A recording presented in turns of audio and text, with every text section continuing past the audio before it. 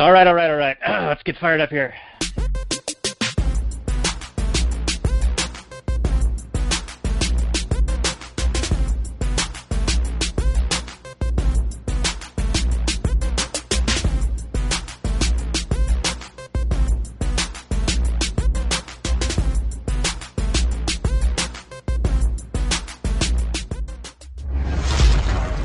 Maximum freedom. Read. Stay on target. Maximum freedom. Stay on target. Maximum freedom. Read Rothbard.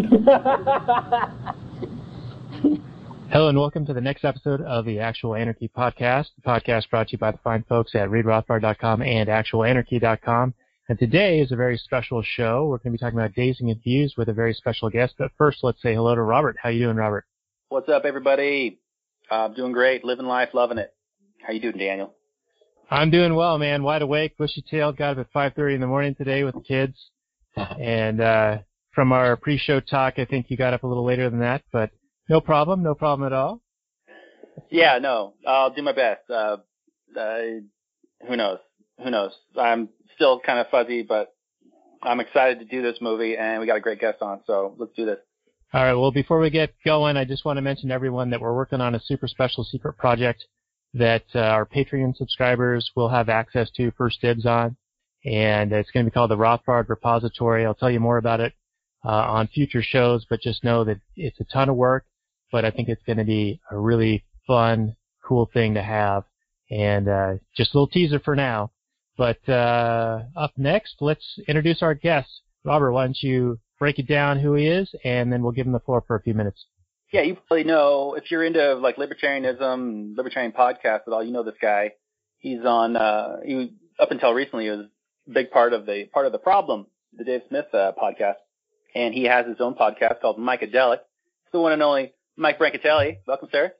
Hey, thanks for having me, guys. Feeling refreshed, full of energy and life, ready to do this thing over here on the Eastern time zone. And yeah, good to connect with you guys. Good to be on a podcast with a couple of people that are devoted to Rothbardianism, as we like to say, and the anarchist philosophy. So good to be here. And yeah, just right now I'm kind of focusing on this podcast, like you mentioned. I was part of the problem. Now I'm doing Micadelic, and that's pretty much what I got going on. I'm just kind of trying to focus on making that show as awesome as it possibly can be, and doing that. So I put out a show a week and try and book guests and talk about all things psychedelic and anarchist as well.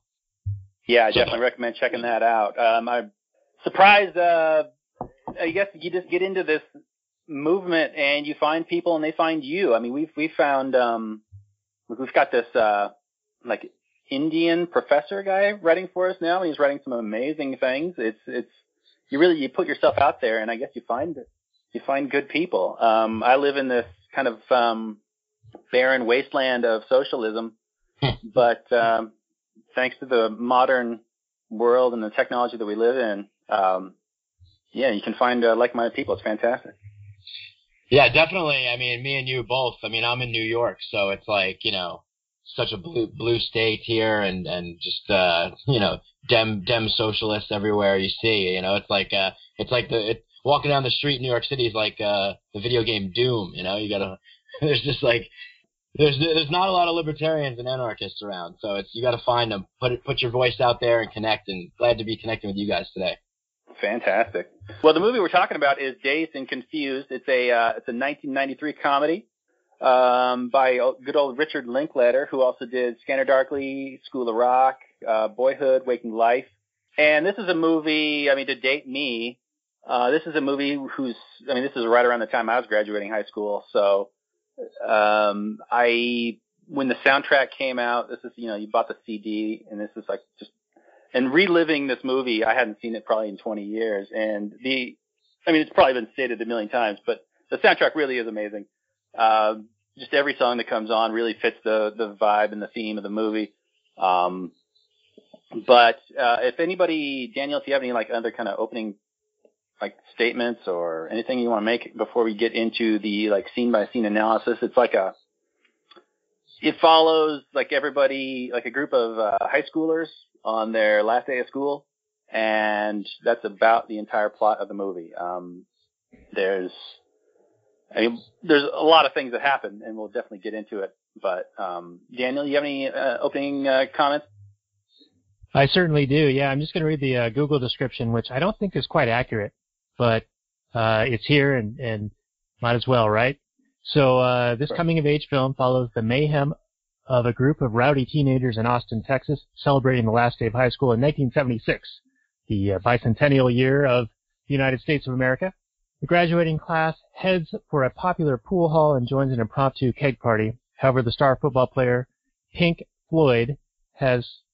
Randall Pink Floyd, played by Jason London, has promised to focus on the championship game and abstain from partying. Meanwhile, the incoming freshmen try to avoid being hazed by the seniors, most notably the sadistic bully Fred O'Banion, played by Ben Affleck.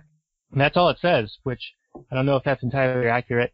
I know when I was watching the film for the first time, 20 years ago, I don't know if I was really following it as closely to really understand what the plot was, and watching it again just the other day, I still don't really think there's much of a plot. It's just sort of like, it's almost a documentary. They're just following people around for about a day, and you kind of see some different, snippets of different cliques and groups and instances of high school that they're sort of, sort of glorifying in a way.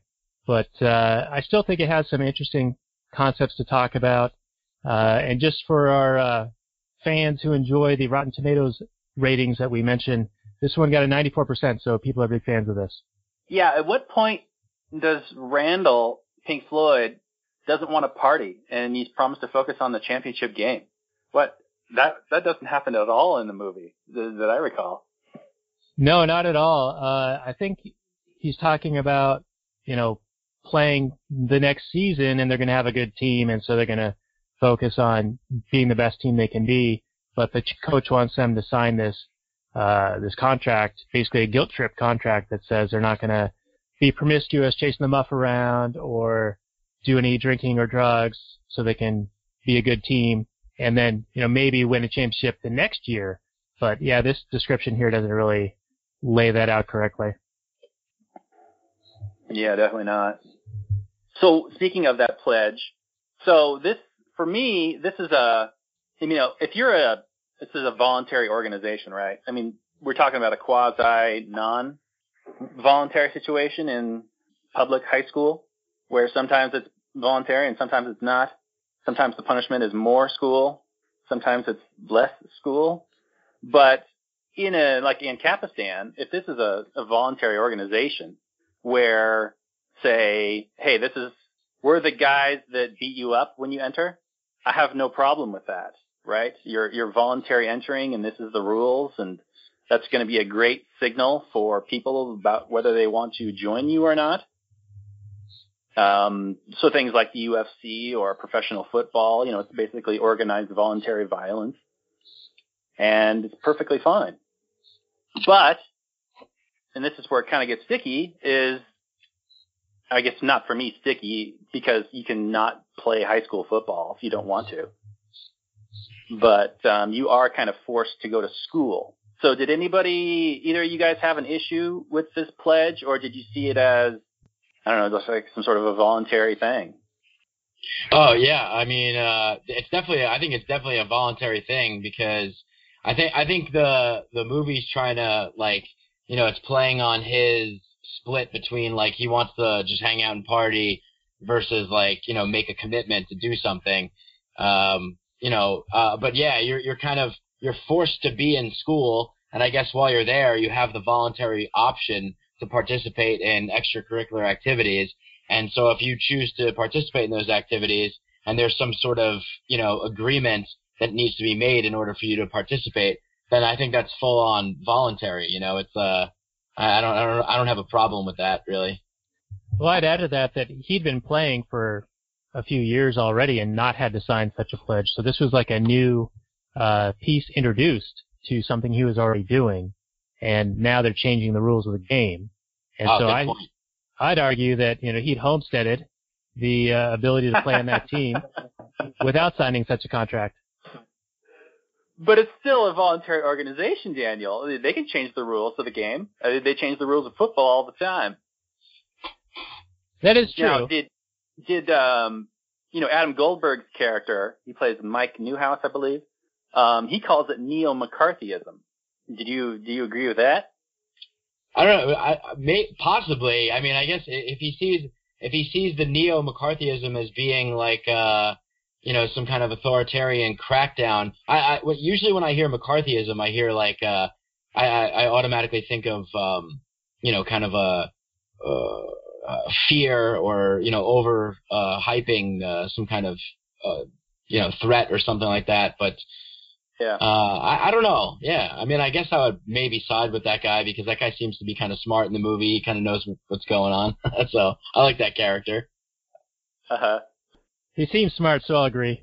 I mean, yeah, they are kind of trying to find the drug doers and root out those kind of people. But anyway, any more on that before we move on?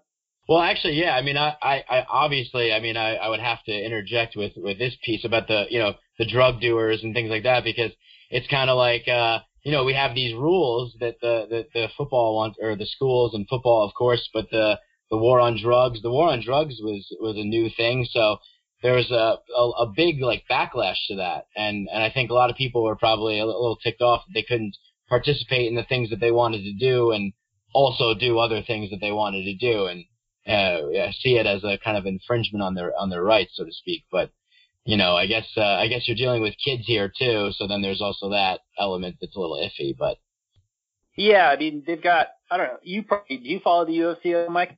Yeah, I know about their some policies with weed and stuff. Yeah.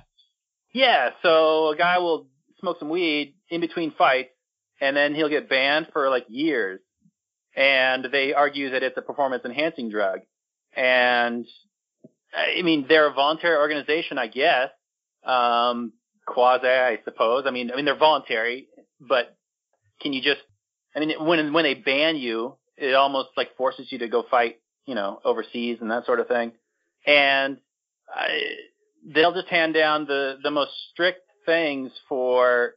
I mean, how could you really argue that some guy smokes weed after a fight to help recover and recuperate and to like dull the pain or whatever? Yeah. And I mean, you're an adult. I don't know. It gets into some gray areas, I suppose, but.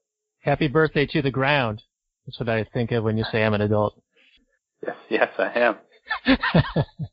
Yeah, to your point about it being voluntary, I think it is voluntary to a degree, but because there are state licensing boards about whether they can fight or not, whether they're authorized to hold events in certain states, or like the NFL even, it's a big daddy government protected racket.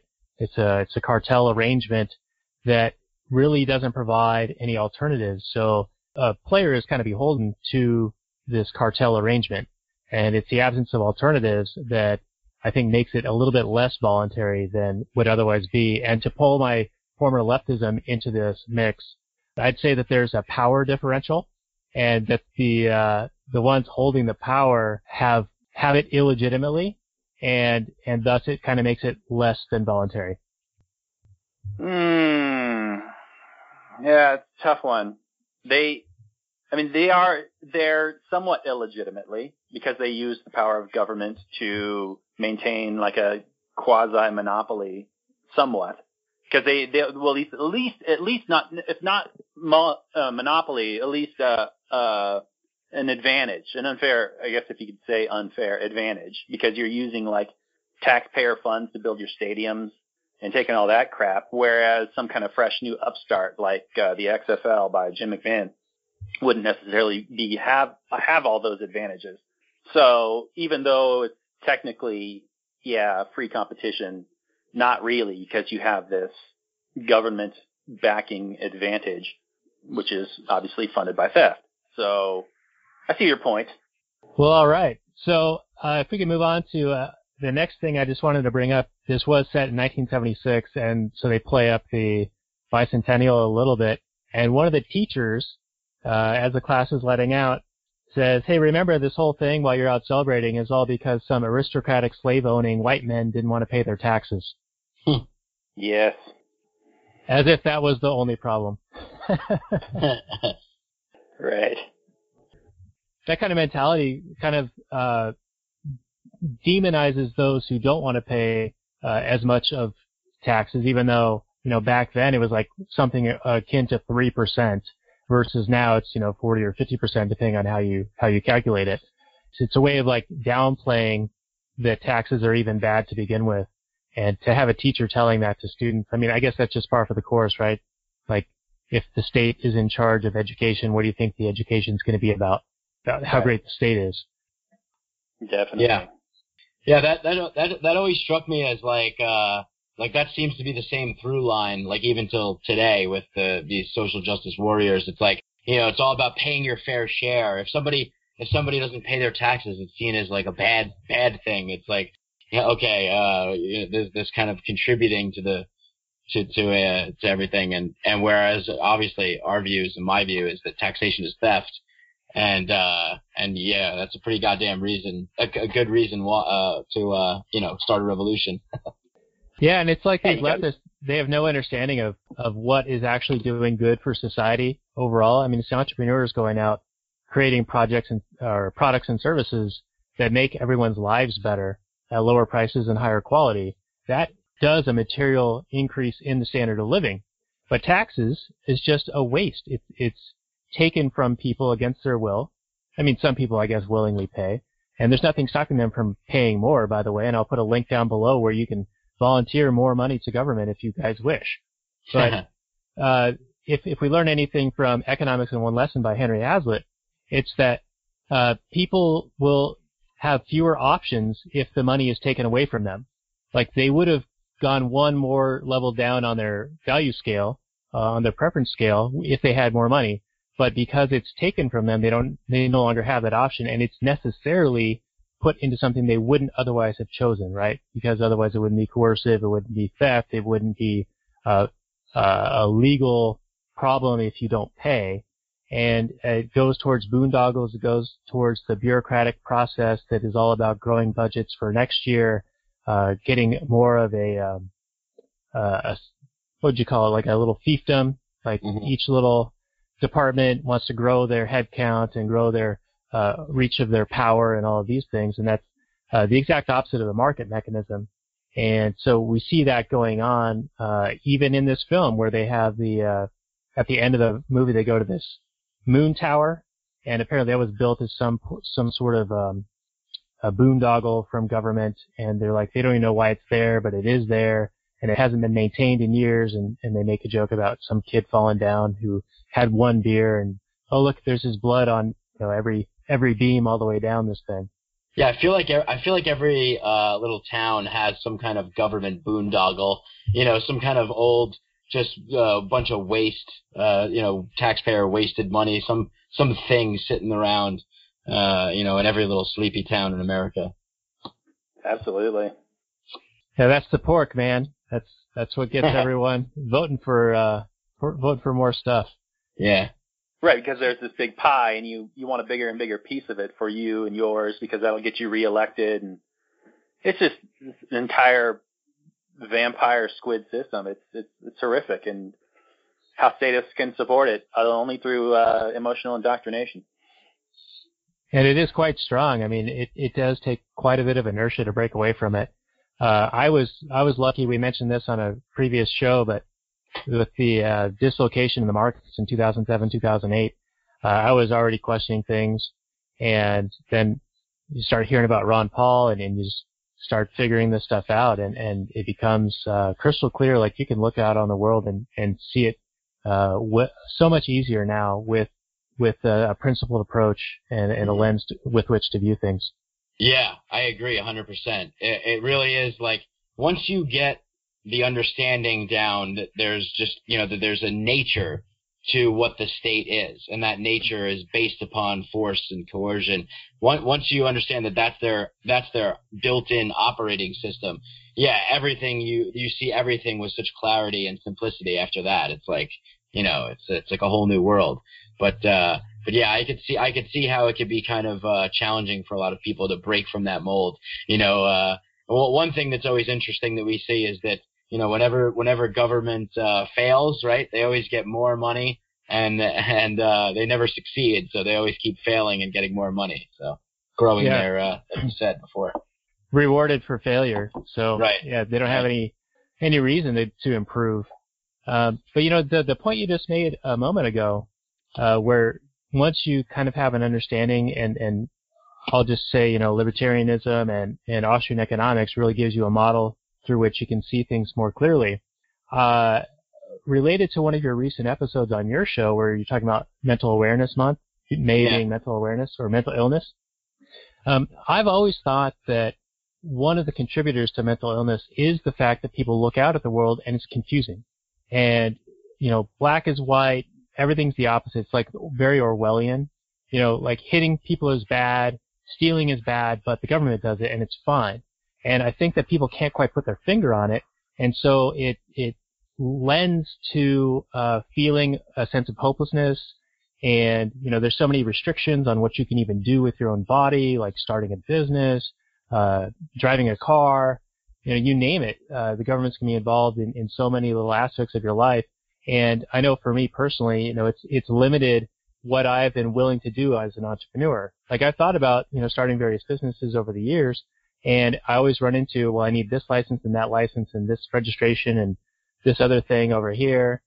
So I guess what I'm sort of convolutedly saying is that I think that mental illness is contributed by the culture or the society that a state creates, because it doesn't line up with how humans interact. It doesn't line up with voluntarism. And so I only listened to half of that show before this call, so maybe you go into it a little bit more, but do you want to talk about that a little bit before we move on? Yeah, I dive into it a little deeper in the rest of the show, and I'm working on this thing. I guess you could call it a theory. I don't know what it is, but it's just something I'm working on, like where the state distorts. It distorts everything. Once you introduce the notion of legitimized or perceived legitimate authority, and the right to use force, that then sets the precedent, which lets like a domino effect flow down the hierarchical chart of organizations. So now everybody aspires to be like the rule setters, the game setters, the state in this case, because they're the ones with threatening violence and using guns and forcing people to do things. So that distorts the entire spectrum of things. That has effects on corporations and businesses. It has effects on everyone. It has effects on people's behavior. So now behavior is rewarded for being most like the state. If you're duplicitous, malicious, and deceitful, you're rewarded because that's how the state is. And so it does distort this natural human flow, and I do feel like people are conflicted. I sure was and am for a certain degree. And you're conflicted because you want to put value into the world and contribute to society, but a lot of what the state brings in just by its mere presence is a distortion of that natural flow of human free voluntary interaction. And I'll just say that I think it totally contributes to mental, what we call mental illness. And one of the things I love about Dazed and Confused is it's set in 1976, where there was much less rules and regulations. So a better kind of environment, I think. Right, and a corollary to that is that the potency of the drugs was also much less, because in response to all the additional regulations and illegality of it, things have needed to become more potent to make it worthwhile, right? Yeah, I mean, it's just it's one of those things where once you're forced to hide from the authority figures who are pointing guns at you, you have to do things in a little bit of a different way. So you never know what you're going to get in terms of drugs being, things mixed with chemicals that you don't want to put in your body. So it's much better to do these kinds of things on the up and up, like free human beings should be allowed to do, exchanging goods and services that we actually want, and not having to hide and and enter into black markets. Right. Yeah. That's what the market does, right? Market reduces costs and improves quality. So Right. if this was just left to the market without all the running around and not being able to use the courts as a means to resolve disputes and all the other things associated with black markets, we would just you'd be able to go down to the corner drugstore or whatever, or order on Silk Road, which is criminal that guy's in jail. Yeah. And you could be assured that the quality is much higher, and you could see all the reviews, and it'd be like ordering on Amazon, and it would be and everybody knows how good Amazon is. So Exactly. Yeah. Yeah, and Mike, and what you were describing about the worst rising to the top, that's the Hayekian insight regarding the political game that he spells out in The Road to Serfdom, and it lends itself to the most sadistic authoritarians who reach for that ring of power, to mix my movies and references and metaphors. Mm-hmm. So that lines me up to the next topic that we wanted to discuss, and that is the bullies going around hazing the freshman boys, going to paddle them. They're in woodshop making these paddles with holes in them, and it's called the soul pole and the fuck you. So Robert, you want to kick off this discussion? I sure do. This is a big sticking point for me in this movie. It's interesting because, well, on many reasons, but in the very beginning, I know you had a point that the bullies get off school and they drive over to the middle school, and one of them pulls out this bullhorn, and he starts just broadcasting in front of everybody that he's going to promise to only beat you a little bit if you come out voluntarily, and then he's gonna if you make him work for it, then it's gonna be worse. You're gonna get a worse beating later. It sounds like I know every election ever. Right, like some sort of false political promise. Right, yeah, it's the Walter Block. Batty A promises to whip us only 3 times a week, where Batty B says 5 times a week, and so you got to pick between the two, and he uses that as a justification for voting or at least supporting one candidate over another. But I look at both of them as a political promise that 99% of the time will not be followed through on. So I consider them both fucking liars, and think that beating is bad. So that's what this scene reminded me of, when they're promising one thing if you come out voluntarily. Oh, we won't beat you that hard, but who's to say? How would you know? I'm sure. Right, you're dealing with somebody who is instantly showing and telling you that, hey, I'm a thug, I'm going to use violence against you. So you already can tell that you can't trust this person to act honorably. So how could you take their word for anything they say or do? So yeah, you can't trust someone like that. That it's like if someone comes up and mugs you and promises to be nice. You can't. No. But it's interesting in the movie, right after he calls out on his bullhorn, the kids go up to the teacher, and the teacher is like this Vietnam War veteran, and they're like, hey, any minute, if you let us out, we might be able to escape these guys. It would be really cool if you'd let us go out of this prison.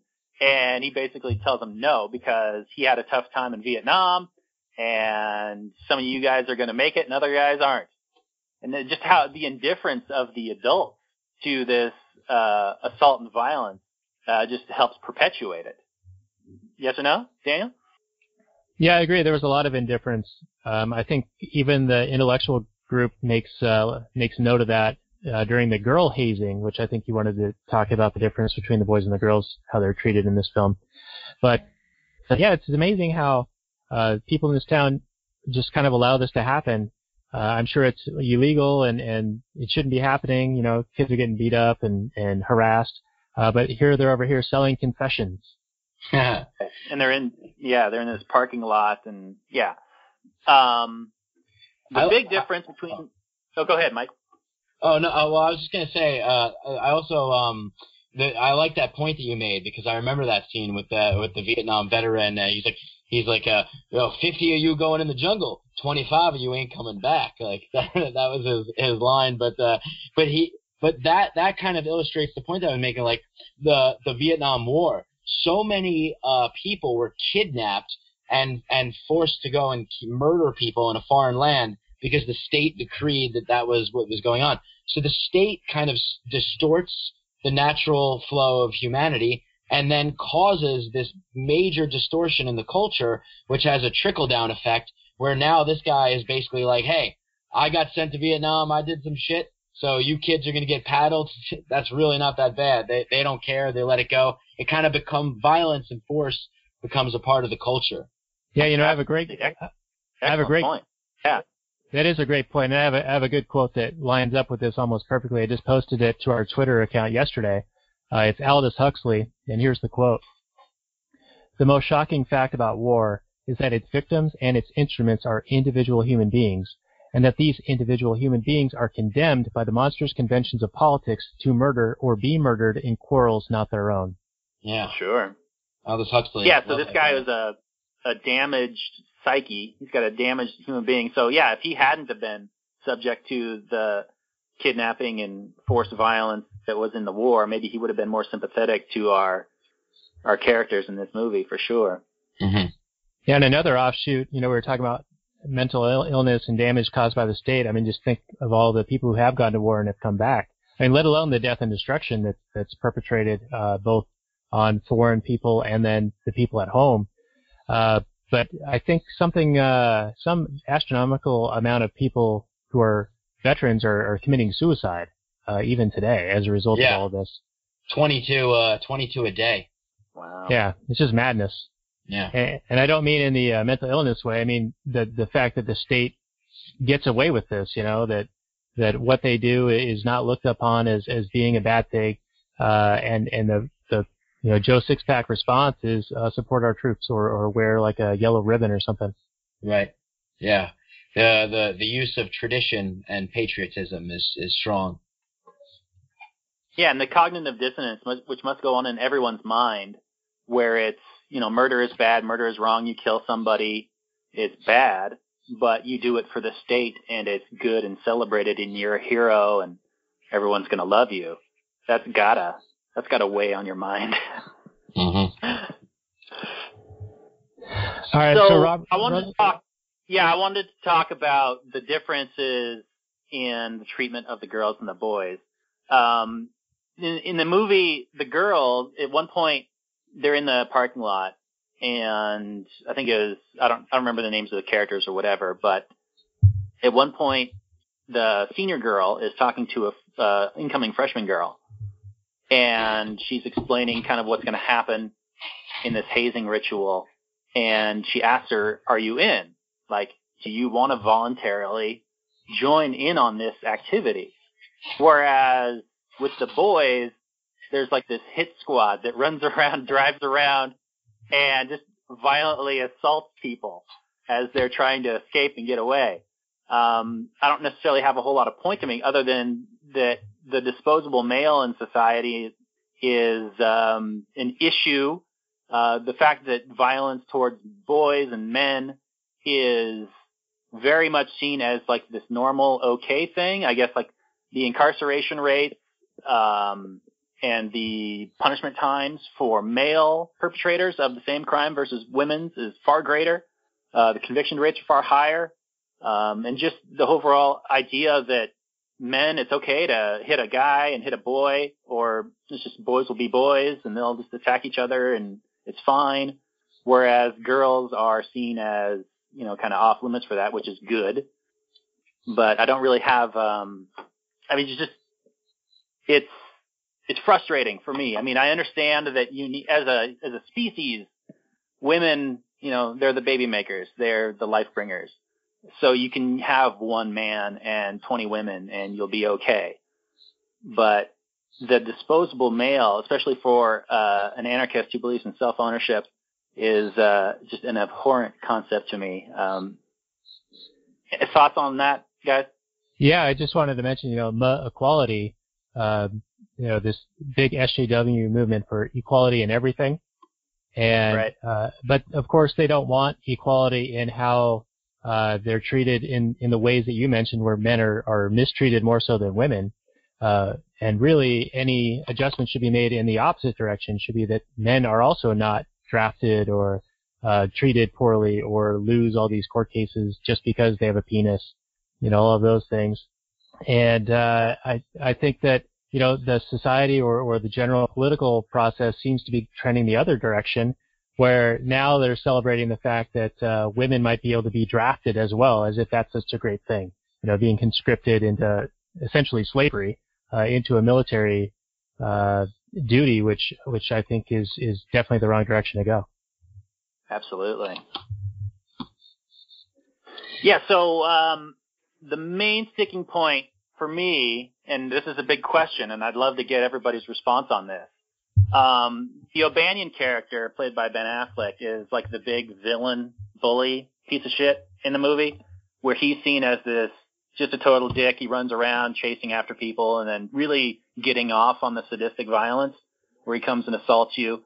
But for me, it's like he's the one that's playing it honestly, because he'll come out and he's just like an open dick. Everybody hates him. He's a piece of shit. He's a fucking piece of shit. But the other guys, so there's a scene where like the young kid is pitching in this baseball game, and O'Banion and a couple of his buddies are waiting in the stands to assault him after the game. And so O'Banion and his buddies are all beating the shit out of him. And then the main character, the Pink Floyd guy, he comes up afterwards, and he takes the paddle, and he kind of swats him, just barely touches him. And then he comes up and he says, hey, it'd be really cool if you came out and hung out with us later, because if you show that it wasn't a big deal and everything's cool, then it'll be like you're cool. And it really kind of just goes to psychologically, like, ingratiate yourself to your attackers, because if you come out and say that, yeah, it didn't really bother me that you assaulted me, then they didn't really commit a crime, because your victim is cool with what you did. So if you come out and hang out with us and party and whatever, then kind of absolves us of the assault. So the duplicitous ones, the kind of the Pink Floyd guy, I almost have a worse problem with him making this violence okay, because O'Banion's like opening piece of shit, obviously, about it, but at least he's honest. Whereas the other guys are working to normalize it. You know what I'm saying? Yeah, yeah. I see exactly. I see what you're saying.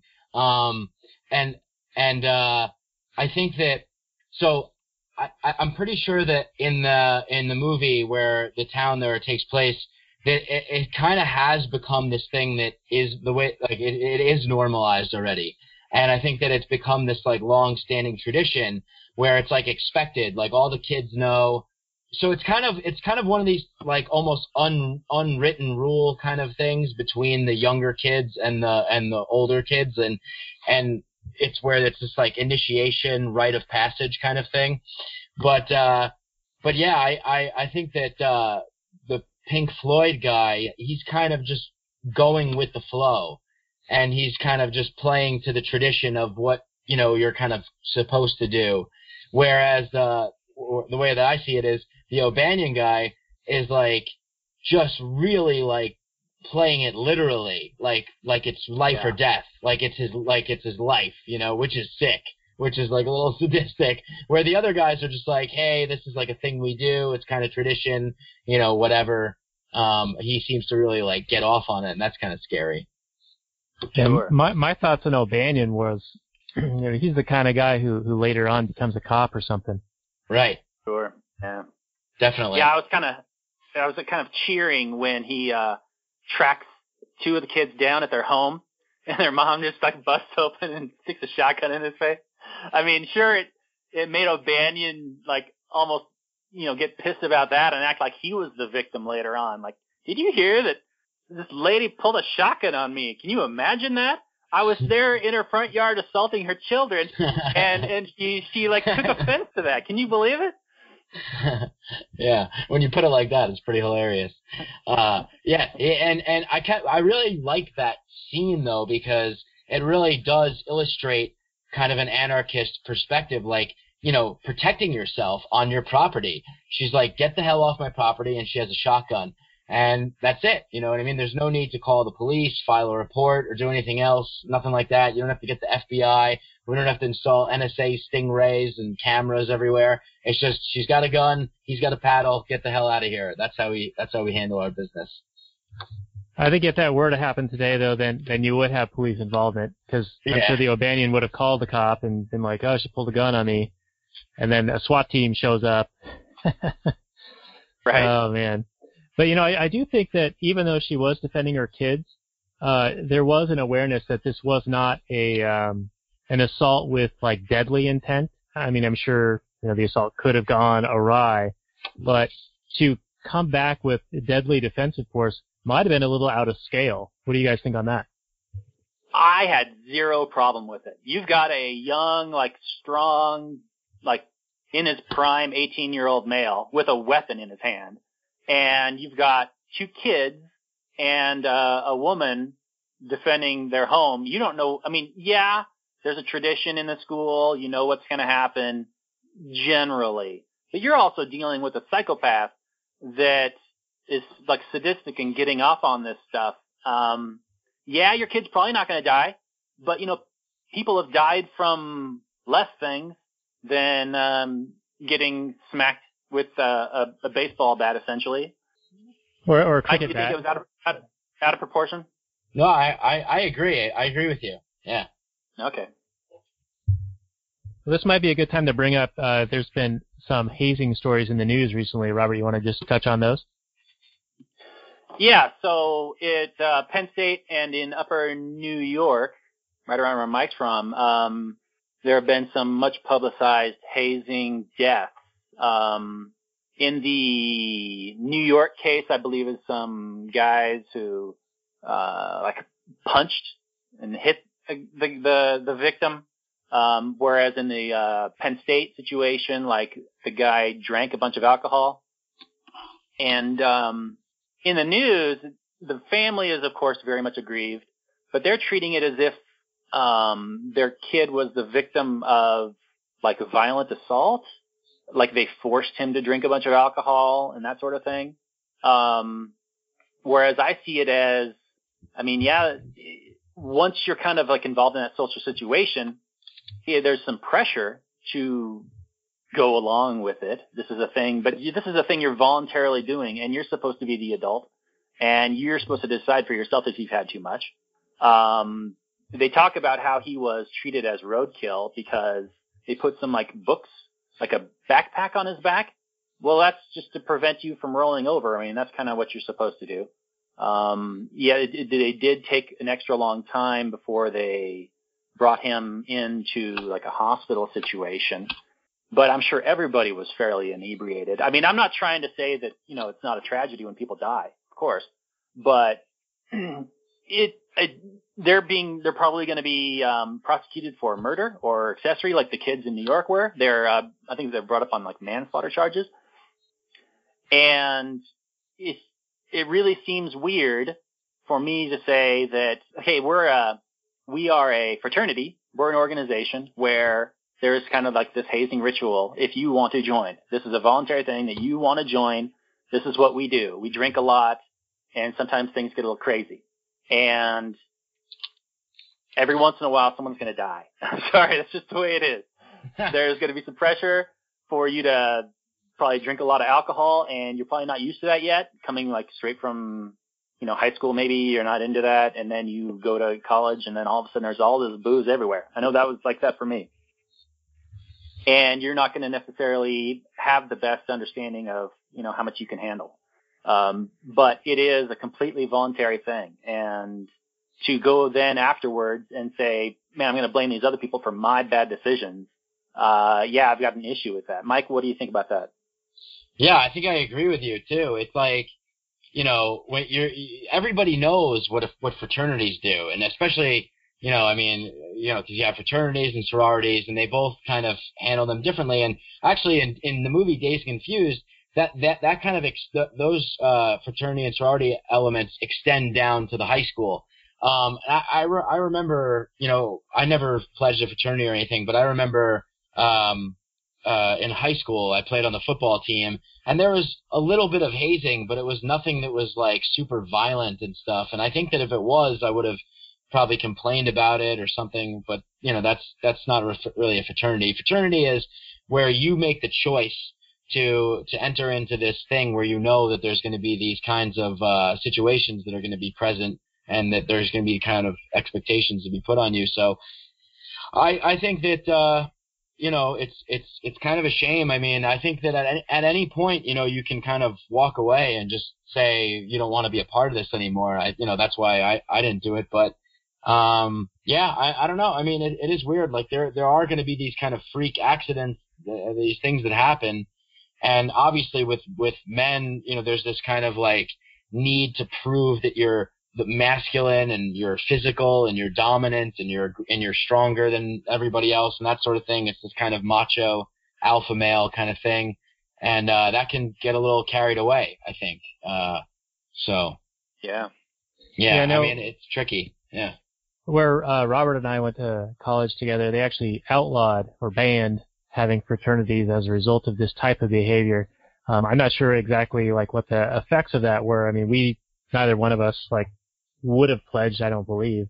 But they do have a point in the hazing ritual in that it brings people together on an emotional level. Like if you go through some shit together, you kind of form an emotional bond. And right or wrong, I mean, I think that's the reason that they do it. Yeah. And as you were saying, pledging a fraternity is a voluntary situation. But I did want to mention that, like, rookies in baseball, they're often hazed to a degree where they have to carry the bags, or the veteran players, or they have to dress as women, dress up in skirts and things like that. And that was in the news a couple of years ago because that was causing an SJW stir with the whole gender issue. And so now Major League Baseball has said, okay, we'll no longer allow this hazing of cross-dressing to occur because it offends people. Yeah. Yeah, I think that, I mean, it's just, that's so ridiculous. I mean, just because it offends some people. I mean, if it offends you, don't pay attention to it. Baseball is a male sport. Men play baseball. And you're right. It's like, that's what guys do to each other. Every relationship, I think, that I've ever been in with a group of guys, like making guy friends, there's always some kind of initiation that takes place. There's always some kind of ribbing or busting balls or, some kind of initiation process to see if you're kind of worthy to be associated with the people that you're hanging out with. There's a big spectrum, from just kind of making fun of people verbally to, assaulting people physically. But that's kind of what it is, at least for men. That's all I can really speak to about that. Yeah, I would definitely agree with that. There's always going to be a level of, hey, is this guy cool? And how you get about deciding that varies. But with the casual violence of the state toxifying and poisoning everyone's minds, who knows what the ANCAP world would be like? Would there be a whole bunch of hazing rituals and things like that? Maybe. I've been wondering, I'm offended by the state and its actions. Why is that not a big deal? Right, exactly. Yeah, we should all get together actually and do like social justice warriors do and make some kind of emotional I'm offended by the state video or something like that. I think that would be great. Like crying, you know what I mean? It's like, oh, they say Pledge of Allegiance. Actually, you're right, and I'm glad that you brought up that point about the state toxifying and whatnot, because these hazing rituals and this fraternity element kind of comes from the state. It comes from the military. When you join the military, there's that hazing aspect of it that happens. I mean, just boot camp, you could say, is just one big 8-long-week hazing event. Yeah, it's to break you down. You're no longer exactly. an individual. Yeah. Absolutely. All right, so let's get back to the movie. The next note I had was the kids are like, so the kid that has been hazed is now hanging out with the guys, and let's see, does the McConaughey scene happen before that, where he's talking about him getting older and then everybody else stays the same age? No, it happens a little bit later. So right after the hazing stuff, they're all cruising around, right? They're like going to the drive-in, burger joint, or they're at the pool hall, that kind of stuff. Yeah, I had the smashing mailboxes. I think that was later though, right? Yeah, that's later as well. So here's this area is where they're like cruising, you know, and I know when we were growing up, it was kind of a thing, and we might have done it once or twice, but all these cities put these no cruising ordinances, so there's all these signs up that said, do not drive past the sign more than, twice in a half an hour or something ridiculous. Like they try to outlaw cruising. Whoa, really? Oh yeah. Holy cow, that's crazy. I've never heard of that before. Yeah, back when it was a thing. I don't think kids do it so much these days because we have like smartphones and other forms of entertainment. But yeah, back then that's how you hung out with your friends and sort of thing. Yeah, it's like, exercising, flexing that freedom. You've got a license to drive a car, and that was back when you could have young people in the car with you. Where we are now, Washington State, it's like a graduated license structure now. So you have a permit for a while, and then you can drive just by yourself or with a parent for a while. Like you can't have anyone under the age of 18 in your car for like a year or two, something ridiculous like that. Oh my God! Wow, I had no idea. Yeah, so it totally shuts down the whole cruising thing. And we're from a small town, and so we'd actually go to a medium-sized town that had like one main drag.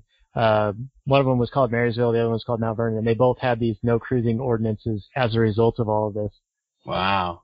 But that's crazy. One of the things they talked about when they were cruising in the film was the car of the intellectuals. The one guy, I think his name's Mike, he said that he had wanted to be an ACLU lawyer to like stand up for the little guy and fight for justice. The standard SJW stuff. But then he starts, waxing philosophical about how he actually doesn't like people, and he wouldn't want to actually help the people that he would, be trained to help or whatever. Like he's standing in line at the post office, and like everyone's disgusting, and he actually hates people. And so now he's just honest about being a misanthrope. And I think that sort of plays into what attracts people to positions of government or like social justice. It's like the first layer is, oh, you're doing a good thing, you're helping people, but the surface level stuff is, well, you're depending on theft for funds, and you're in the bureaucratic process, and it's so you can like lord it over people. Like if O'Banion became a cop or this guy became an ACLU lawyer, all that kind of stuff. Like it is actually like for their own individual benefit, but it has this sort of like panache to it, this cover story that makes it sound benevolent or a good thing.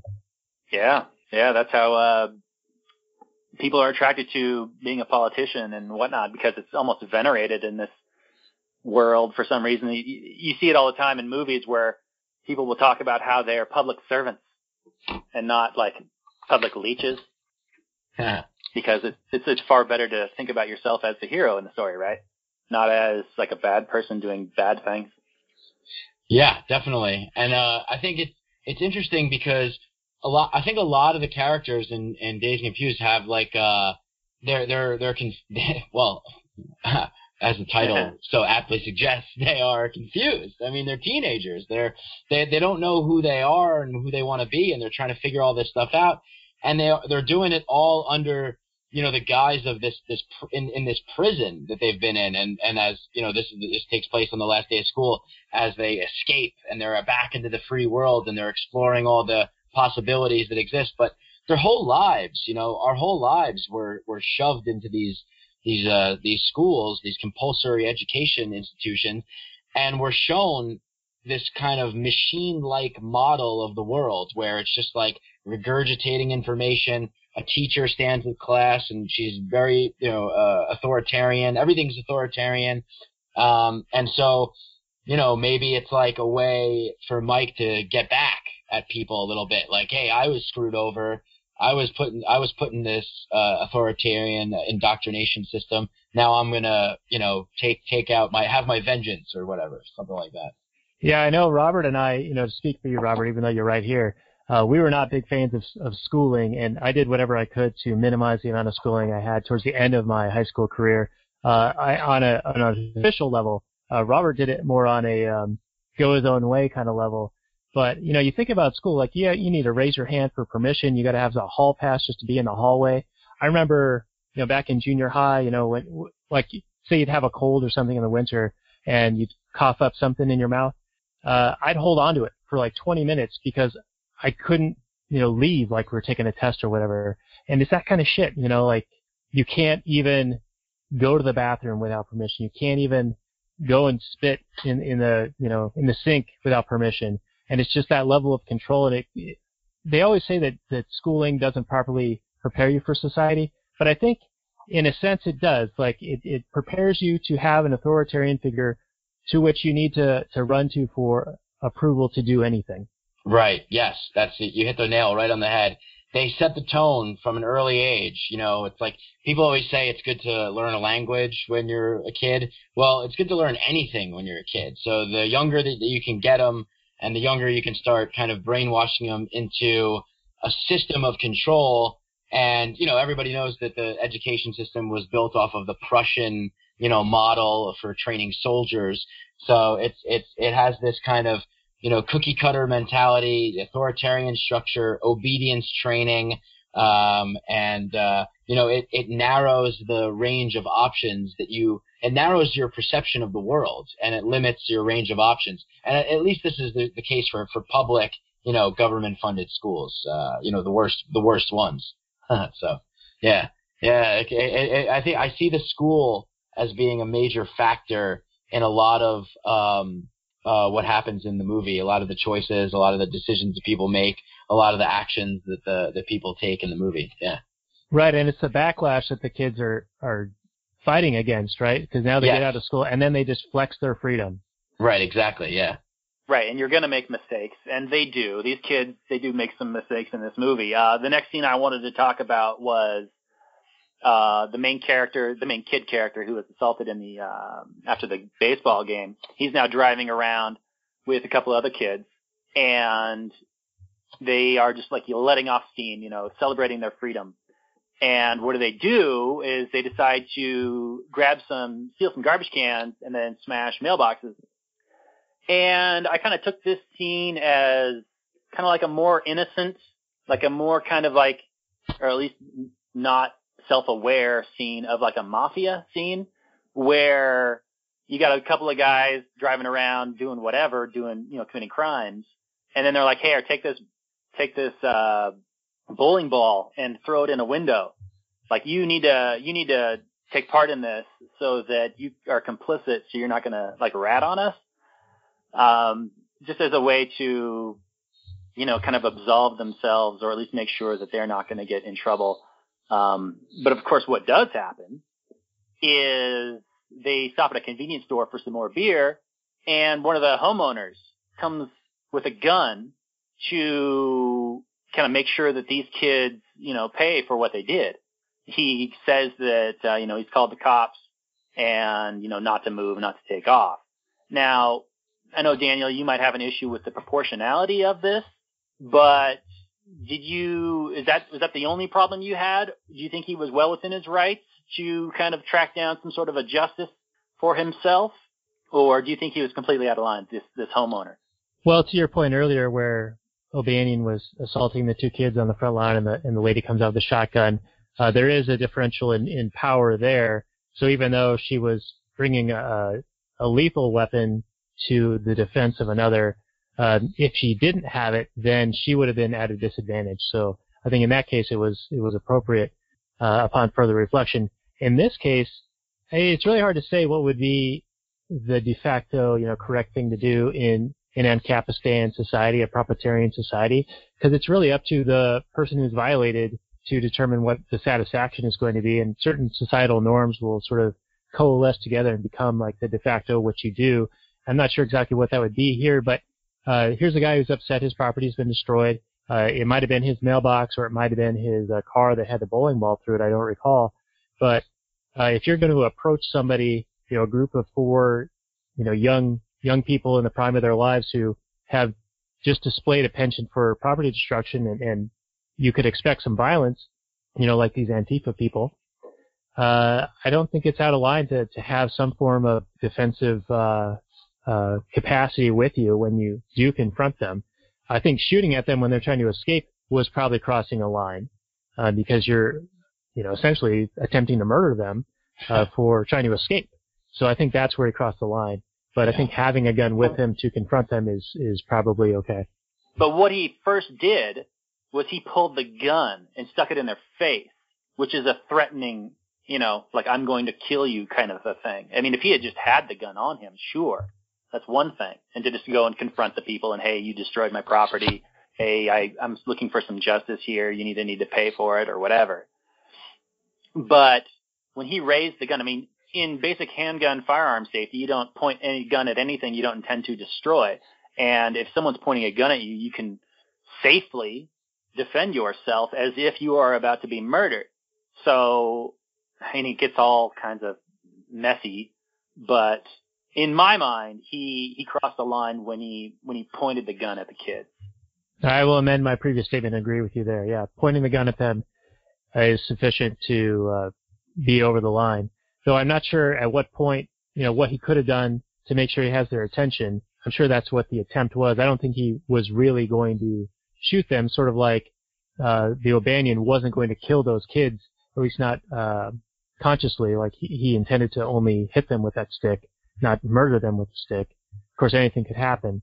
But at the same token, I don't think that this guy intended to point the firearm and fire the weapon. I don't think that he... You're right. He just wanted them to take him seriously. But how do they know? Some guy comes out of the night. You've had a few drinks. You're feeling good. All of a sudden, some guy comes out of the night sticking a gun in your face. What are you supposed to think? Well, Mike, you're in New York. This probably happens to you every other day. What's your thought on this?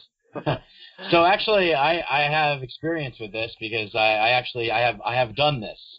Me and my friends, when we were in, I think, freshmen in high school, we knocked over some mailboxes, and that's what they were doing. They were knocking over mailboxes, and I think we probably watched Dazed and Confused, and we were like, let's go do that. But I found it to be really interesting what he says when he points the gun at them. He says, tampering with mailboxes is a federal offense. And so it's just like, in his mind, it's like, this is the ultimate. He says it like, like it's a federal offense, boys. Like, do you know what kind of trouble you're in? So the state looms large, in this man's mind. And he's like, he's called the police. This is going to be a big, bust. These kids are going to pay for the damage. And yeah, I have no problem with somebody, protecting their property, but I do agree with you guys. Sticking it in their face is a little much. And then he does shoot at them, which is like, what if you murdered one of those kids? That wouldn't be just restitution for a mailbox thing.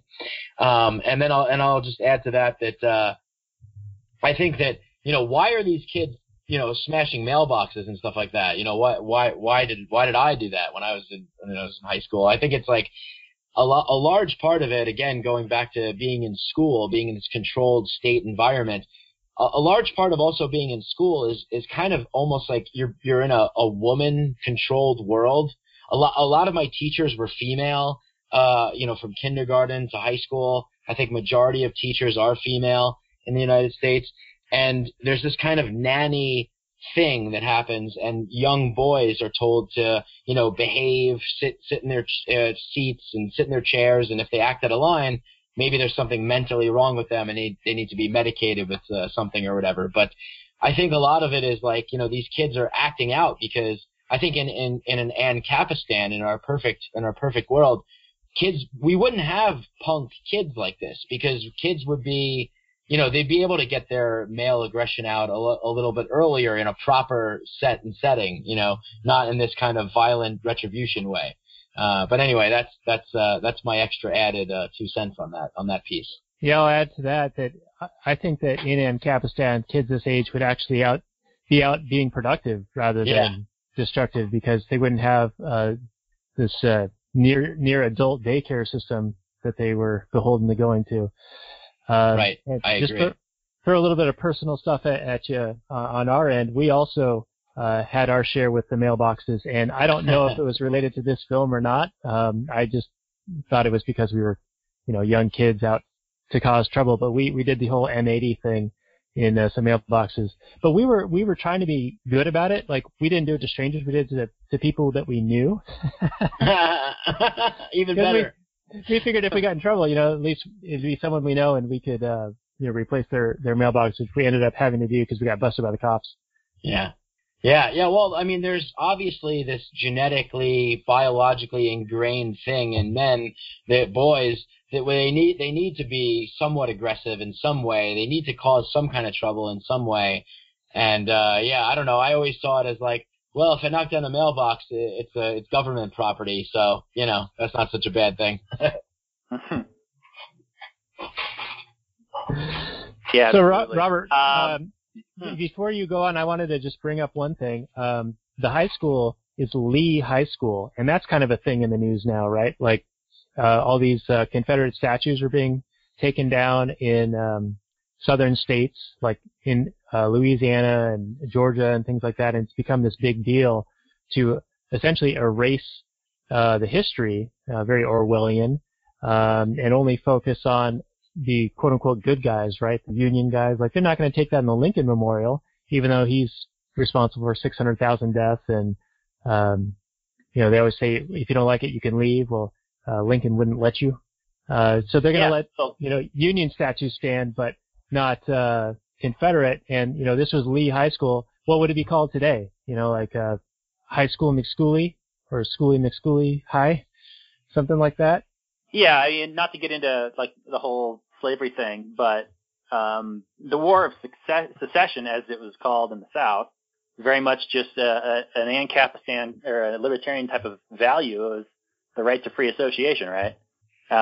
Whereas Lincoln was like, no, we're going to start a war and we're going to murder you if you try and secede. These symbols of the Confederacy are seen as, now they've been so demonized that they're seen as like hate symbols. So the Confederate statue, that's what it's called in the media, is that they're hate symbols. And I guess Richard Spencer led some kind of torchlight protest. And since they use torches, that's seen as like racist and hate. And just everything gets branded as hate these days in the media. And from my perspective, it's like really dumb to just blame it, say hate, as if they don't have legitimate concerns. It's a really way to just ignore or to demonize your opponent. It's a real ad hom kind of thing, as opposed to actually talking about, well, what are their actual grievances? What are they actually saying? It's just a way to not understand your opponent. And, it's just more divisive. And, it's like I was, this is totally an aside, but, I live in like socialism capital of the planet, apparently. And I was chatting with line with a lady, and we're going back and forth with all this conversation. It's just perfectly fine and innocuous. We're talking about movies. We're talking about whatever. And then she asked me, what my last good book I read was. And I wrote back, we had discussed, like, we didn't really want to talk politics and religion and that sort of thing, because those things can be a bit divisive. But she asked me what my last good book I read was, and I had to be honest. And so I said Atlas Shrugged. And then crickets. Just, I'm not going to just talk to you anymore. This is clearly a terrible person that likes Atlas Shrugged. So, probably because it's seen as like hate or something like that, when I think they just don't understand it. But there's a whole lot of misinformation out there when you don't try and understand what the other people are saying. You just assume that they're bad people. And these SJWs, they just assume that if you have an in-group preference, that you're some sort of a racist, and that racism is just the absolute worst thing in the world, when everybody has preferences. Everybody has preferences about everything all the time. All day long. And equality is the antithesis of freedom, because all you can do to enforce equality is through violence, and it's just a really shitty situation. All you can do is handicap the gifted, right, to make them equal with everyone else. So it's an equality of misery. which is sort of how the education system works. Like they can only teach to the lowest common denominator, right? So the excellent students, the smart ones, the driven ones, it'll be that drive to learn will, wear out. Like it'll be driven out of them, which is kind of another unfortunate thing. But back to your comment about Atlas Shrugged being a hate symbol and this girl being kind of turned off by it. We were looking at a house the other day with the real estate agent, and across the street was a house with a Confederate flag on it. And she made some comment about, oh, I don't know about this neighborhood. People across the street might be a little not your cup of tea. And she's not an SJW as far as I can tell. She's just somebody who's like probably watches the 5 o'clock news, 6 o'clock news, whatever. And now the Confederate flag is considered a hate symbol, and she's taken that bait, hook, line, and sinker. Right, as if the Confederate flag, as if everybody in the South was a member of the KKK. That's essentially what they've reduced that symbol to. Or anyone who voted for Trump now is KKK, right?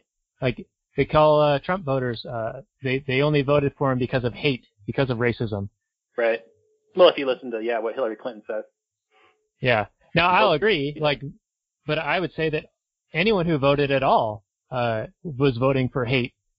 Hate for the other side, hate for their fellow man, wanting to violently control and domineer over others through a convenient mechanism that is nearly costless to them as far as like the individual costs of their actions.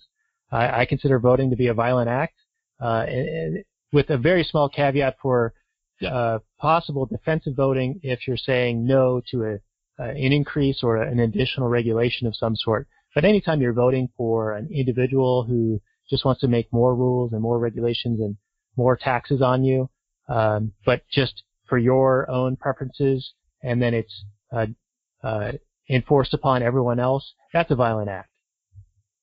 Sure, yeah. And be careful what you wish for when you vote for some violent thing. Every time you vote for some law to be used against your neighbor, it's only a matter of time before it's used against yourself. So that's a real short-sighted approach.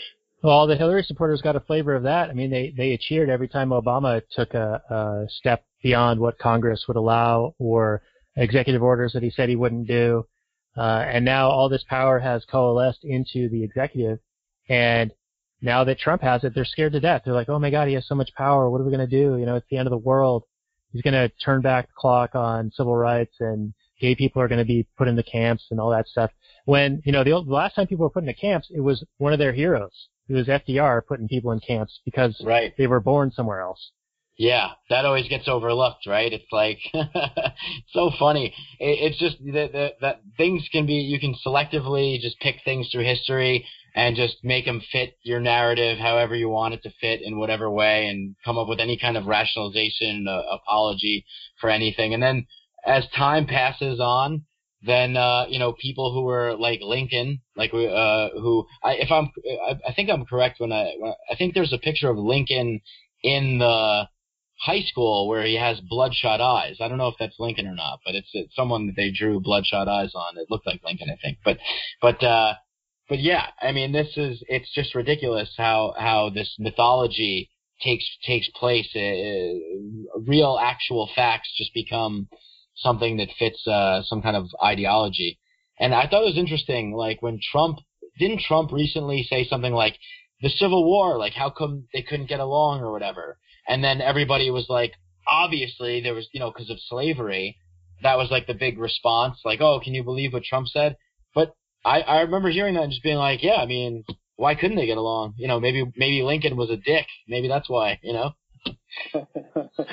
Not their God, Lincoln. Yeah. Unbelievable. Yeah, Trump got shit for that. They were saying a fourth grader could have answered that question, but only because the fourth grader had been indoctrinated for a few years already.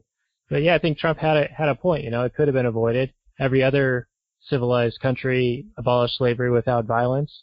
Why couldn't it have happened here? He made some reference to Andrew Jackson. If Andrew Jackson had been around, that it may have been avoided because he was against this kind of thing. And they made fun of the fact that Jackson had died like 15 years before. But that's sort of beside the point. Like Jackson, he wasn't like the greatest guy around, but he did shut down the central bank.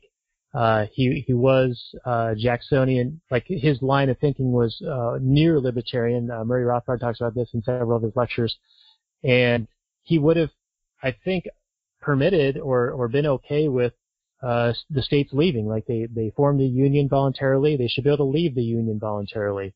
And it was only Lincoln saying, no, you can't do that, and I'm going to murder you if you try. Yeah. That it became a civil war. It became this issue that totally could have been avoided.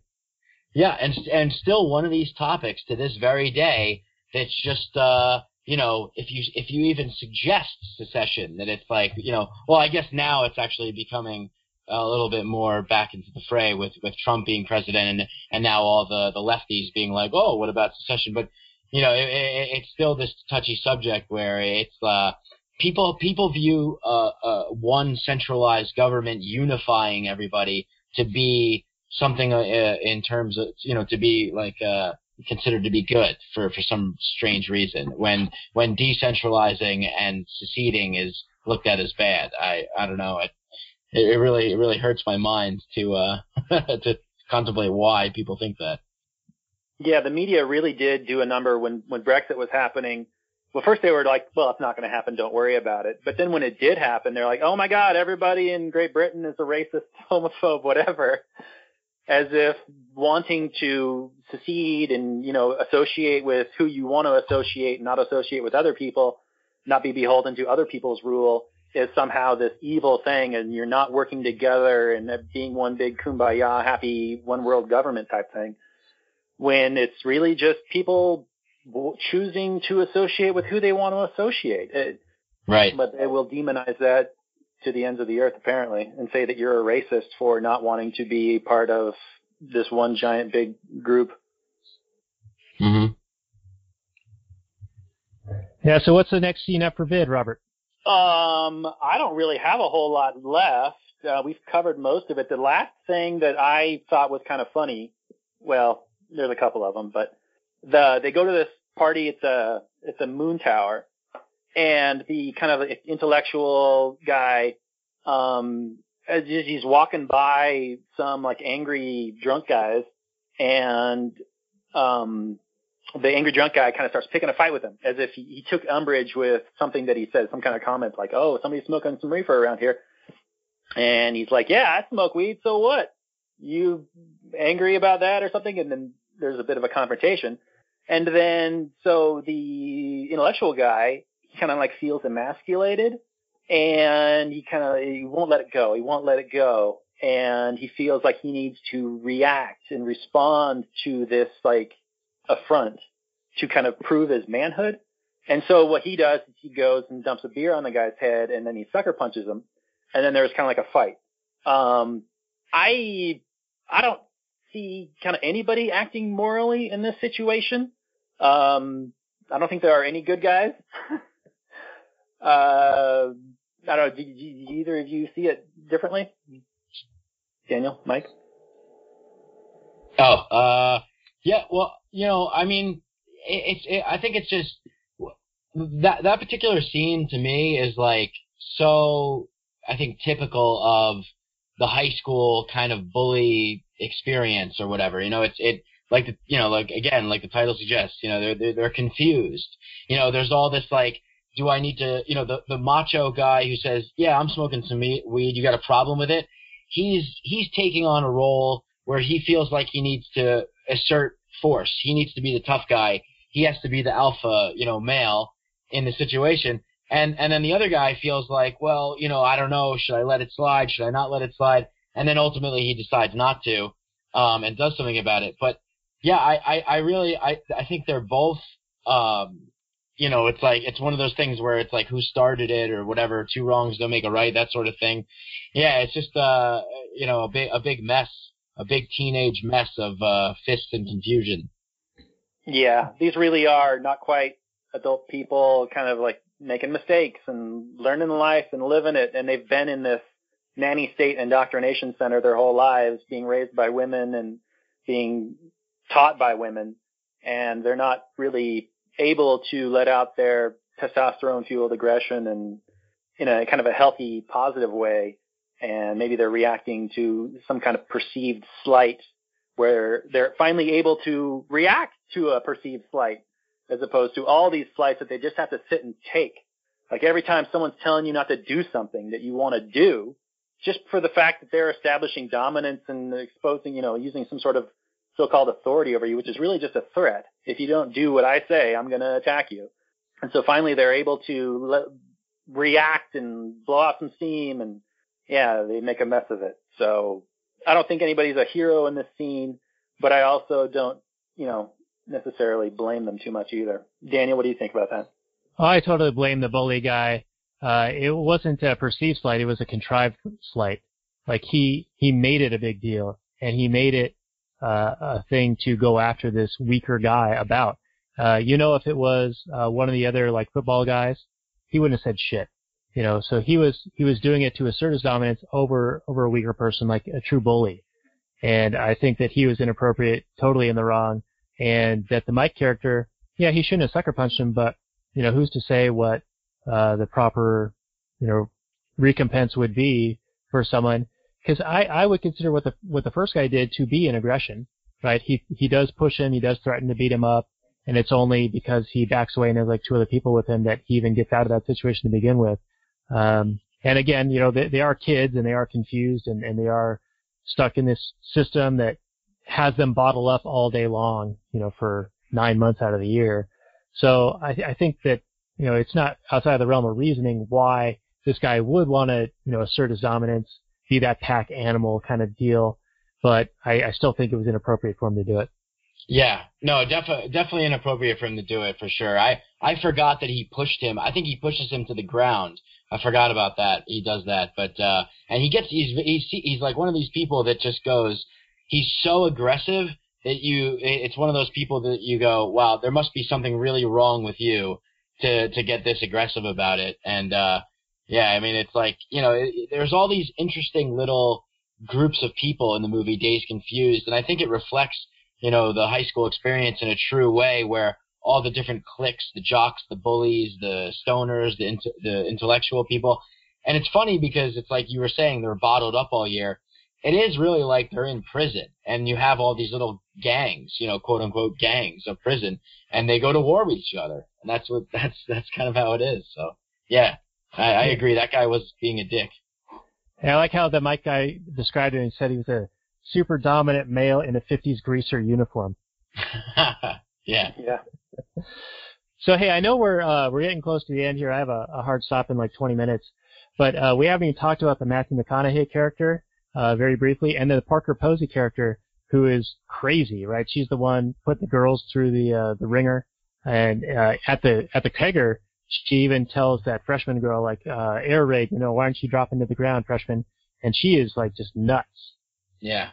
Yeah, I could see that. Although, she does promise to like make her life a living hell after she doesn't do that. And she is, you're going around bullying people and threatening them. But I didn't get the idea or the sense that she was going to physically assault her. Did you get that sense, Daniel? Maybe. Well, it's hard to say if she'd even remember it the next day. I mean, she was stumbling around, but she does make threats at the end to make her life living hell. That could involve violence, perhaps. But as an interesting side note, in the wiki it says that Renee Zellweger was thought of for that role, but she just didn't have that same craziness to her, so Parker Posey got that role, and Renee was elsewhere in the film as like a non-speaking part. But speaking of performances, I want to talk about McConaughey because every line he says is like gold. I mean, he just plays it so laid back, so cool. And it brings up the whole, I think you mentioned it earlier, Robert, I get older and they stay the same age. So it's like that whole age of consent thing, and like he's super creepy and gross. You want to talk about that a little bit, and then we can start to wind the show down? Yeah, I mean, I don't have a whole lot of things to say other than it's a huge kind of a gray area. I mean, the older he gets, the creepier it gets. But could you argue that people in high school are of the age of consent to engage in any kind of activity that they desire? They haven't declared independence necessarily from their parents yet. So they haven't said that, hey, I'm a full adult human being, I'm going to take care of myself, so I'm going to make all my own decisions. But they also, I mean, it's hard to. It's a gray area for me. I'll just put it at that. Mike, is it a gray area for you? I don't know. I see it. I mean, like, yeah. Like, how old is he? We don't really know. He seems like. I guess he seems like a guy who's in or who was in college but dropped out. So maybe he's 22 or 23. I mean, yeah. But also, it's like back then. You know, you had to be 18 years old. 18 years old was the drinking age. So you could buy beer when you're 18. So you know, it just seemed that there was a little bit more of a leniency with that sort of thing. And they're in Texas, so I don't know what the you know, the laws on the books there are in Texas.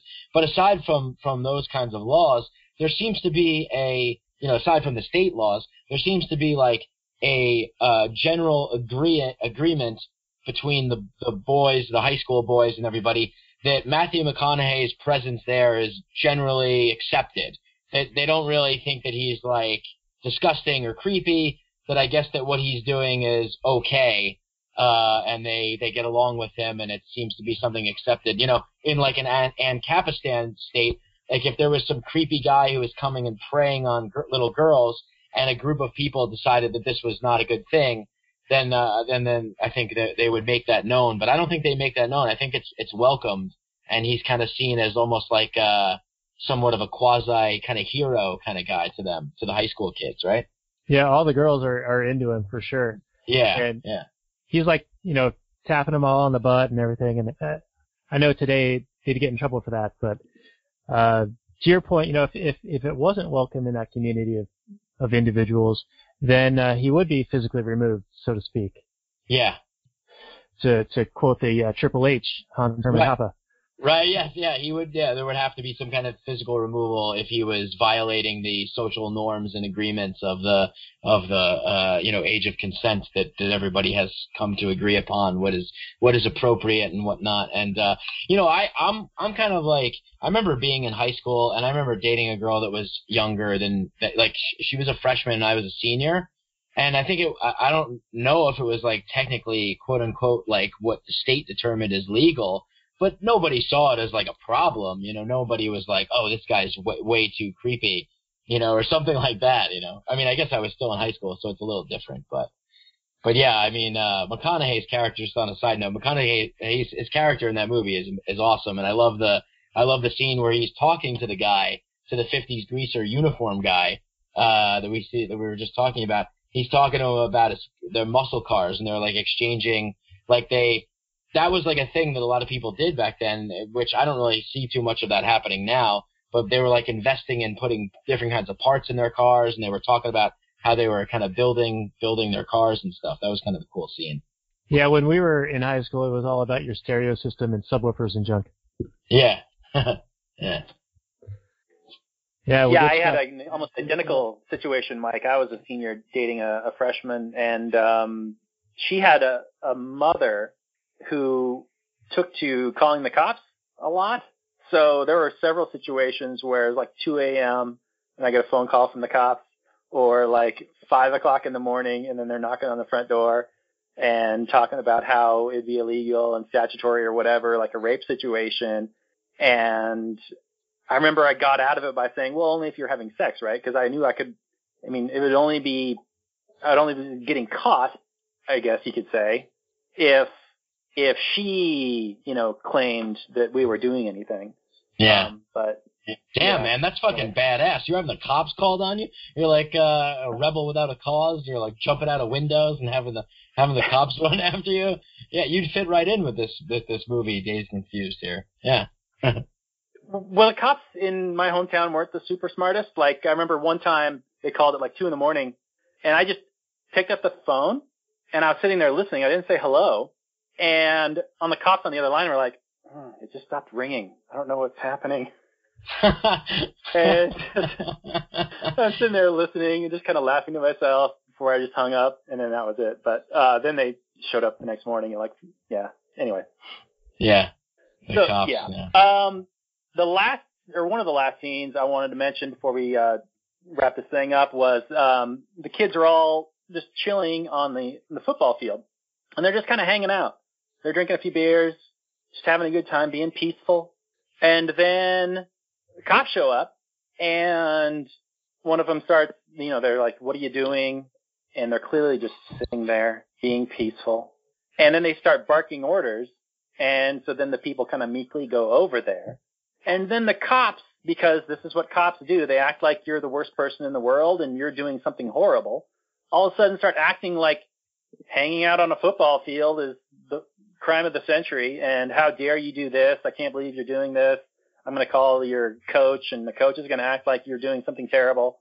At that point, they don't have anything on these kids that they had done all night long. So, but they have to feel like they need to justify their behavior by claiming that the kids were doing something terrible.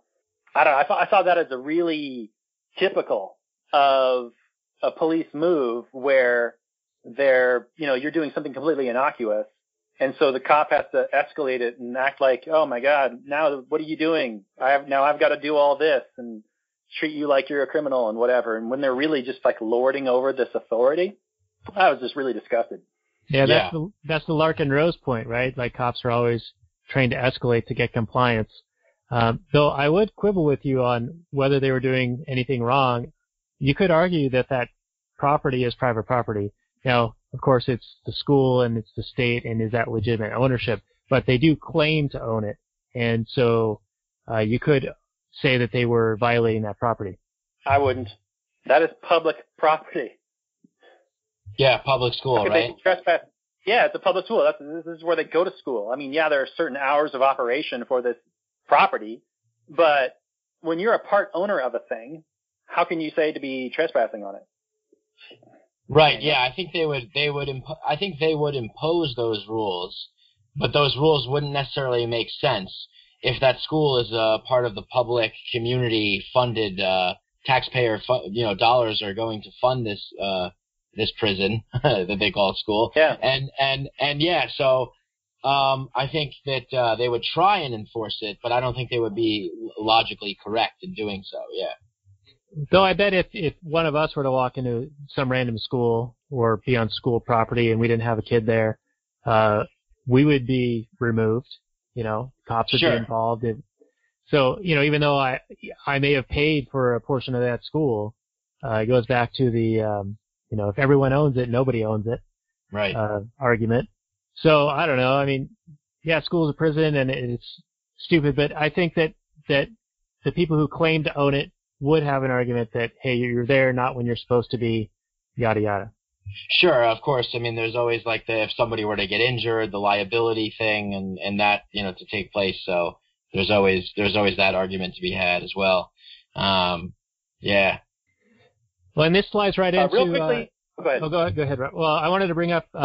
Pink finally decides to not sign that paper and throws it at the coach, and it's sort of like the closing of his arc to say, no, I'm going to be an individual. I'm going to stick to, I might play, but I'm not going to play under these rules. And I think that the point of the film was to say that, that's a good thing. He's being rebellious. He's sticking to his principles. And I tend to agree with that. Like my comment earlier, he had already been playing on this team for several years, and sure, they're trying to impose this new agreement, but he, in a negotiation, can say no, and then they can decide whether they still want him to play or not. So I think that's kind of where it ends. Yeah, no, I think that's a good point. Not to completely go off, but we only have a few more minutes, and I really wanted to talk a little bit about if anybody had an issue with all the intoxication while driving that these kids are doing. They're all just driving around drunk or stoned or whatever. Now, for me, there can't be a crime unless there's a victim. And maybe but when they're driving around like erratically, you could say that, you're kind of endangering other people. And that might be kind of a punishable offense in some sense. But I just wanted to get your guys' take on all that, of what's going on. I mean, in a private situation, I'm sure each road owner would be able to decide how much of an intoxication level they'd allow, and they'd advertise that, and hey, if you could drive on this road at 1.5, who cares? And maybe more people would drive on that, or fewer people would drive on that, but you'd cater to different parts of the market. But this is a public situation, and So I wanted to get your guys' thoughts on that real quick before we wrap this up. Well, hey, before we do that, I can leave the call going and just mute myself if you guys want to just continue on. And Robert, you can feel free to wind the show down. I just have to be on a work call for 20 minutes or something. So if you guys have more to talk about, feel free to continue on. I'll just cut this bit out. I don't want to miss out on anything. And I did want to bring up the whole the name of the film, Dazed and Confused, is of course a Led Zeppelin song. And they wanted the rights to be able to use the song in the film, and they didn't get the rights to use the song, but they did get the rights for the name, I guess, and so it's a whole intellectual property thing. That might be a good point to go over. So you guys want to just keep going on, and I'll just mute myself? I think it's been a good episode. I don't know, what do you think, Mike? You probably need to get going to your dinner. Yeah, I do actually, and I was gonna say, I think this has been a great episode. I really enjoyed the conversation. I guess maybe just some finishing thoughts or closing points, and then we can cap it off. I feel good about this. Sweet, let's do that, Daniel. Can you give us a few more minutes and just wrap it up? Yeah, no problem. Okay, let's go ahead. Who wants to go first? Oh yeah, so I'll just say I think that. Just to kind of cap it off and give a broad overview of the movie and how it represents anarchy and I think that it's a really, really interesting film. It takes place 1776, the bicentennial. There's so many underlying tones of state aggression and authority that are in the movie, and we see it in all forms with the parents, the coaches, the teachers, the cops. Everybody is trying to get these kids to conform, and they're trying to impose rules and regulations on them. And I see the whole movie as this kind of anarchist kind of rebellion to the status quo. And I liked what Daniel said before about how Pink's choice was he's not going to play under those rules. He wants to play, but he's not going to do it under those rules. So it's either take it or leave it. You can either have me as the quarterback, or I'm just not going to play at all. And I like that mentality because that's a really individualist mentality, and that's the kind of mentality that actually moves the needle and gets things to be changed. If people don't conform and they challenge the status quo and they stand up for what they believe in. So I really, really like those elements of the film, and I like the kids kind of rebelling against the authoritarian system of control that's present all around them. And also to keep in mind, these are kids, and they're learning about how the quote unquote real world works. So it's a good representation of what are we showing them and how they're responding to it, and how could it be different if maybe certain kinds of rules were changed and things weren't like that. So overall, great film. And a lot to dissect in there, and really enjoyed this. Very cool. Yeah, to your point, peaceful noncompliance really, really changes things. I mean, you got your main character, Pink Floyd guy, just deciding to, not go along with the system so much. And if more people just decided to withdraw their support, there's all these. You got to take part in the political process, and that's how change happens. If 20% of the people, of the tax-paying public, just stopped paying, the whole system would just fall apart. I mean, you just got to withdraw your support from the dictator to have him just fall over on his own accord. You don't necessarily have to have some sort of an armed uprising. You just walk away, and you just voluntarily associate with who you want to voluntarily associate with. And this movie was quite excellent. I really did enjoy it. There very much is an anarchist kind of a spirit throughout an individualistic approach. And that's what the podcast is about. It's about finding anarchy in pop culture and that sort of thing. And it really does. Anytime you're voluntarily associating with someone and you're deciding to peacefully cooperate, you are acting as an anarchist. And there's definitely these are kids.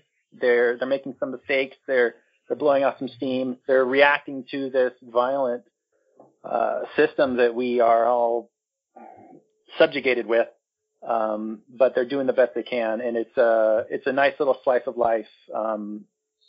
all about the same year I was born. So that was fun too. Daniel, your closing thoughts. I'll just refer back to my previous hour and a half of conversation because I do need to jump off. But Mike, I do appreciate you coming on. You've got your show, Micadelic. You're no longer part of the problem. You are the problem. So we'll be putting a link to that down below. I do recommend that people check it out. And I'm also going to include a link to that mental illness or mental illness awareness month because I think it was relevant to our conversation and you go a little bit deeper into it. But listeners, thank you for associating with us on a voluntary basis. We have been the Actual Anarchy podcast talking about Dazed and Confused with Micadelic himself. Do click on any of the Amazon links on our website. We do appreciate that. And come back to us next week. Same bat time, same bat channel. We'll be doing another episode. And maybe Bat might be a hint. Maybe that won't be the next one, but maybe another one in the future. And Robert, why don't you go ahead and sign us out here, buddy? I just want to thank everybody for listening. I'm at Trubster on Twitter and Actual Anarchy on Twitter. Like us on Facebook. Review the podcast. Do whatever you want to do. Voluntarily, of course, if you appreciate the conversation. Maybe throw in a few shekels. Keep us going. But we're going to keep doing it anyway. I mean, we just love this shit. So be free, my babies, and I love you all. Take care.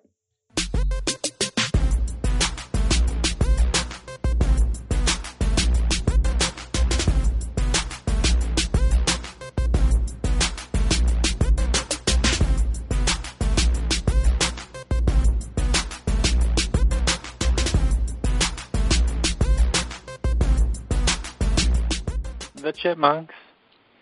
CHIPMUNK. We're the Chipmunks. Guaranteed to brighten your day. Do do do do do do do do do do do.